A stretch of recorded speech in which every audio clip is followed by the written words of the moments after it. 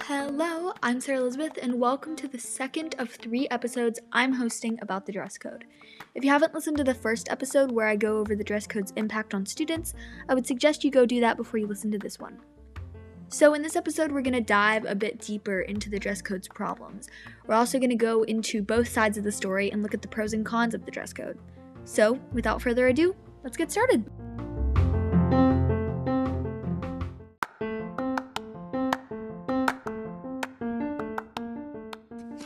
So we've sort of already talked about the negative impacts of the dress code, but let's go a bit deeper.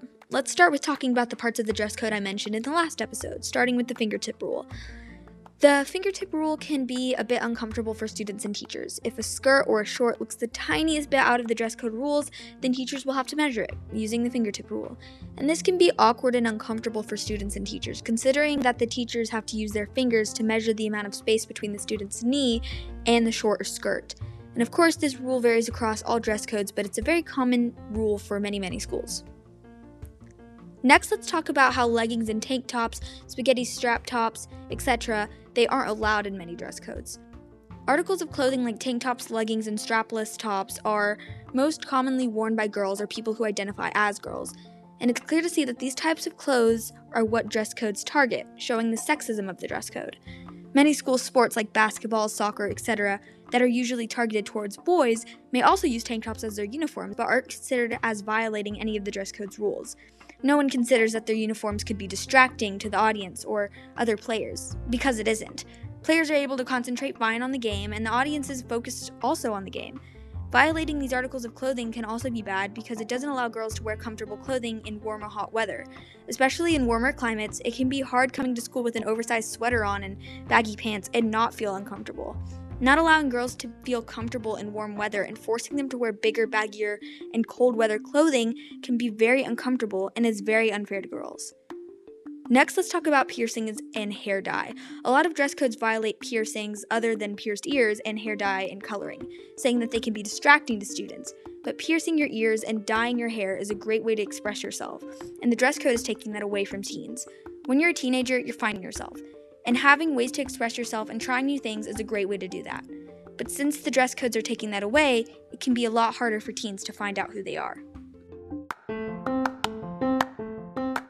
Now that we've gone a bit more in depth into the dress code rules I mentioned last episode, let's take a look at both sides of the story, the pros and cons, if you will.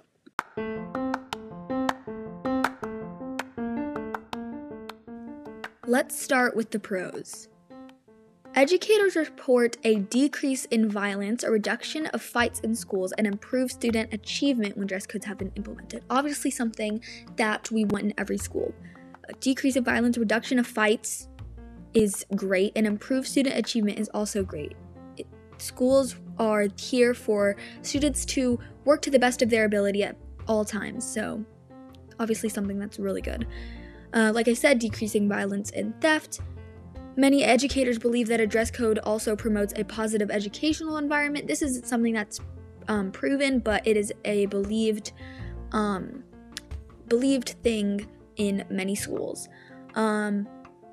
It prevents students from wearing gang-related colors to school, so it stops promoting gangs and stuff like that. It instills student discipline, helps students resist peer pressure.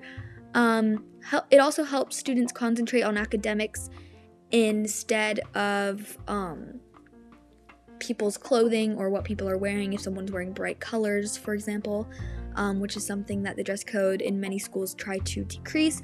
And it also helps in recognition of intruders. So if there's a dress code that you're wearing uniforms all the time, you'll be able to know when someone isn't a part of that school.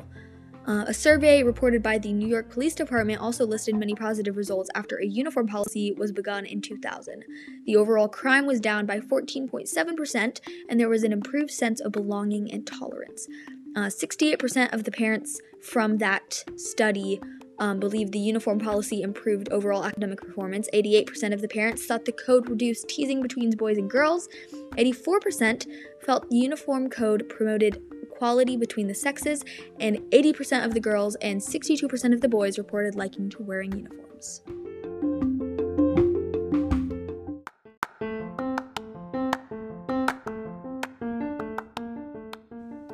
now let's talk about the cons of the dress code.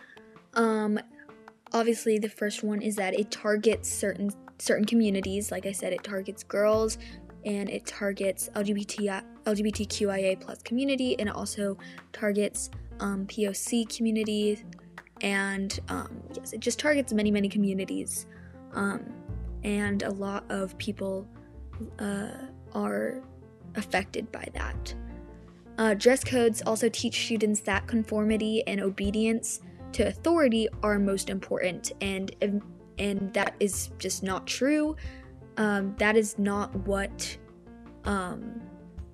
is most important in life or in a workplace in general. Individuality is also suppressed. When I was talking to you earlier about how hair coloring and piercings aren't allowed in many school dress codes, that is something that is being suppressed in a way for teenagers to express themselves, something that is very much needed when you're at that age. Conformity should not be the goal of school education. Conformity is something that society encourages a lot, and the dress code contributes to this, and that should not be the goal of the school education. It should be to help teenagers and help students bring out their true self. I know that sounds cheesy, but it really is true. So yeah. Another con is that it also disrupts education. The whole point of the dress code is to stop education disruption. When taking a student out of class, sending them to the principal's office, or sending them out into the hallway, or asking them to find something to cover up with, that disrupts education more than the clothes that you're wearing ever will. Something else that is argued on today is that, does the dress code infringe on students' free speech rights? There have been many cases that have come up throughout the years about this. It's still argued on today, but many people do believe that it does. Many school dress codes also try to limit the messages that students can send. This is an example. In a school in Tennessee, they told a girl that she could not wear a shirt with a pro-LGBTQIA plus message on it, that it might provoke other students and make her a target. But limiting what students can say on their clothing is actually a violation of a student's right to free speech, like I mentioned just a second ago. And this is just, it's not right, because this is something that a student is using to express themselves, to send out a message that they feel is important to themselves. And this is something that's very important when you're growing up, to be able to express yourself. Next up is religious freedom. Many symbols of religious expression violate the dress code, and this can put school officials in a difficult position. It also forces students to fight for a right and frequently prove their religious affiliation, something that is definitely not good. Showing your religion or wearing something for your religion shouldn't be something you have to fight for. It should be something that is a given through schools. The dress code is also very objective. Parents can approve an outfit. Students may approve an outfit they think is okay, and while certain teachers do not, and other teachers do. So it's something that's very objective between teachers and classes. And dress codes usually do more harm than good. They usually aren't followed, and schools spend too much time and effort enforcing them. And when lawsuits are brought to court, schools generally lose. And like I said earlier, the dress code says that what a person looks like matters more than their knowledge and what they are learning currently, which is something that, like I said, is entirely false. We should be measured by our personality, by our knowledge, not by our looks and what we are wearing. Our validity should not be measured by that.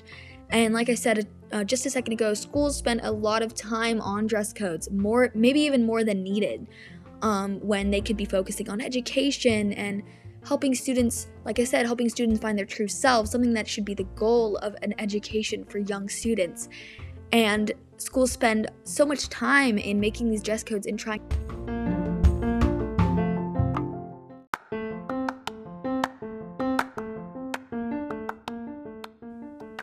In the end, negatives weigh out the positives. Does that mean schools should get rid of dress codes entirely? We'll be talking about that and more in the next episode. Can't wait to see you there. Have a great day.